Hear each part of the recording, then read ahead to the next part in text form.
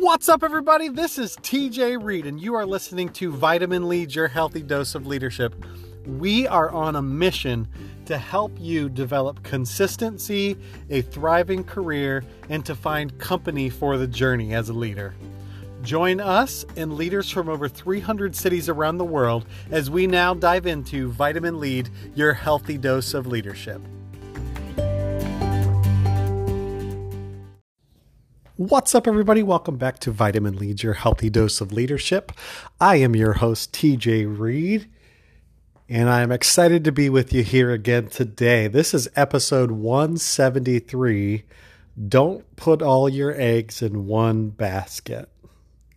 I'm sure you've heard of this kind of phrase.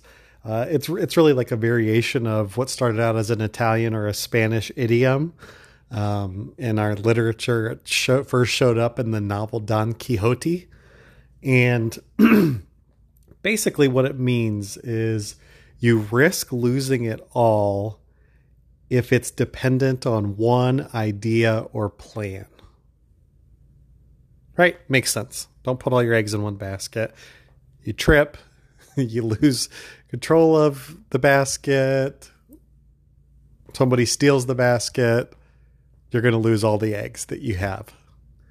So variation, things like that. Really, like when you think about it, COVID and the last year really dropped the basket for many businesses. And even outside of COVID, I would say that a lot of times extinct businesses were often one basket businesses who didn't learn how to create new baskets. The fact is there's all sorts of people that are getting angry about dying businesses out there. But where are the people getting angry about one basket thinking? Right? We should be challenging the stores, the businesses that we frequent to have more than one basket thinking. Those are the ones that we enjoy, those sorts of things. A couple examples for you. Movie theaters, right? They're angry that Disney now offers new releases on Disney Plus the same day as the theater opening. Same thing with HBO Max. Their first 30 days, they're offering it on their platform as part of that. And the theaters obviously are angry because they've had this model that for decades has allowed them to have exclusive access to those initial releases. But what Disney and HBO Max are saying is this world is changing and people feel comfortable or less comfortable going to theaters or anything like that. And so we want to make sure that we're offering a variety of ways for them to access this content. Kind of funny example. My wife and I, we went to a movie theater for the first time since everything started to open up. And we went to go see the new Fast 9 movie this last weekend. What's funny is an hour into the movie, the whole electricity in the movie theater goes out and we can't finish the movie. We're given a refund to come back and stuff like that, but it's disappointing. It's frustrating. An experience like that, even though I know that like those experiences are rare, still made me go, I don't know that I want to go back to a theater that often. I would much rather watch it on my streaming channel of choice from the comfort of my home, being able to pause it and go to the bathroom when I want to, instead of having to have the weird person walk in front of me 6 times to get out and get popcorn and all of those sorts of things.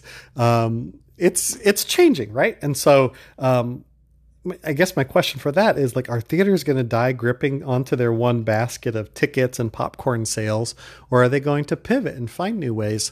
I read a really interesting article about how Cinemark Theaters is actually looking to pivot and make their theaters into esports arenas. And I think that's brilliant. I mean, that's what they say. That's the future, that like, we're not going to necessarily watch people like professional football or something like that on TV. Like that, like the future, kids nowadays, they're watching people do these esports, these video game sports and things like that. much more frequently, whether it be on YouTube or live or whatever. And so that's the future. Somebody like Shaq invested huge into esports recently. And so you can just see some of that is going that way. And so what a brilliant move by Cinemark to say, we have all of this stadium seating. This is something that's an emerging trend. Let's invest here and let's become the place that people will come to for esports. We've got these places around the country. Why not make that happen? That's brilliant. I work in higher education.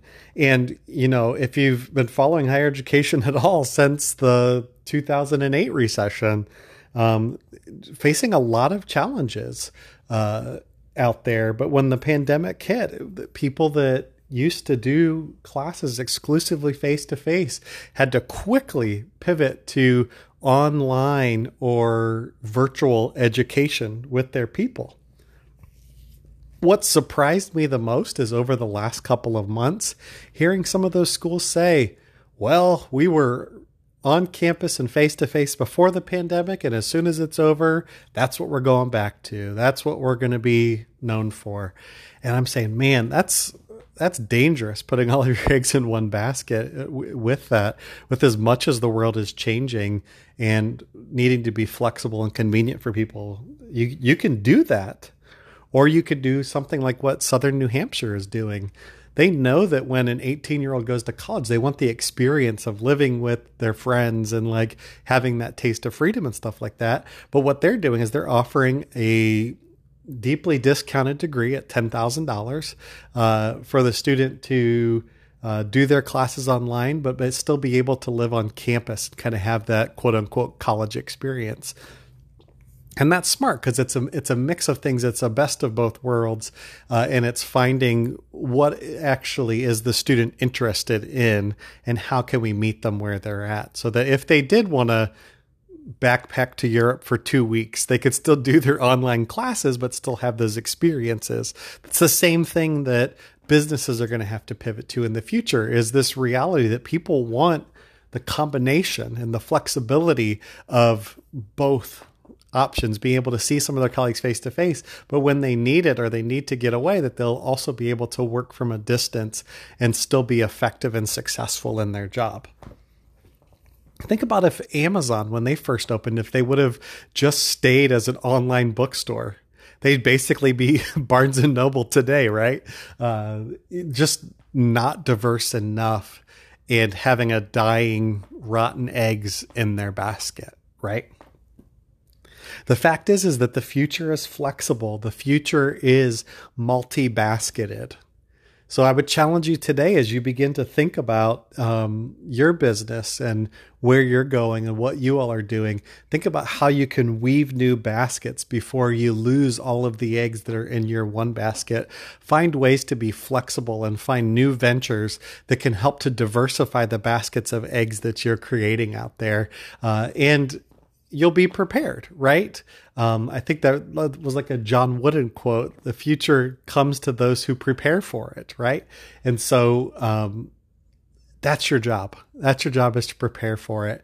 And we're living in a world that's multi-basketed. So think about that today. Take some time to brainstorm with your colleagues today about how you can be a multi-basketed business, because you don't want to put all your eggs in one basket in this increasingly volatile and complex world that we're all facing together.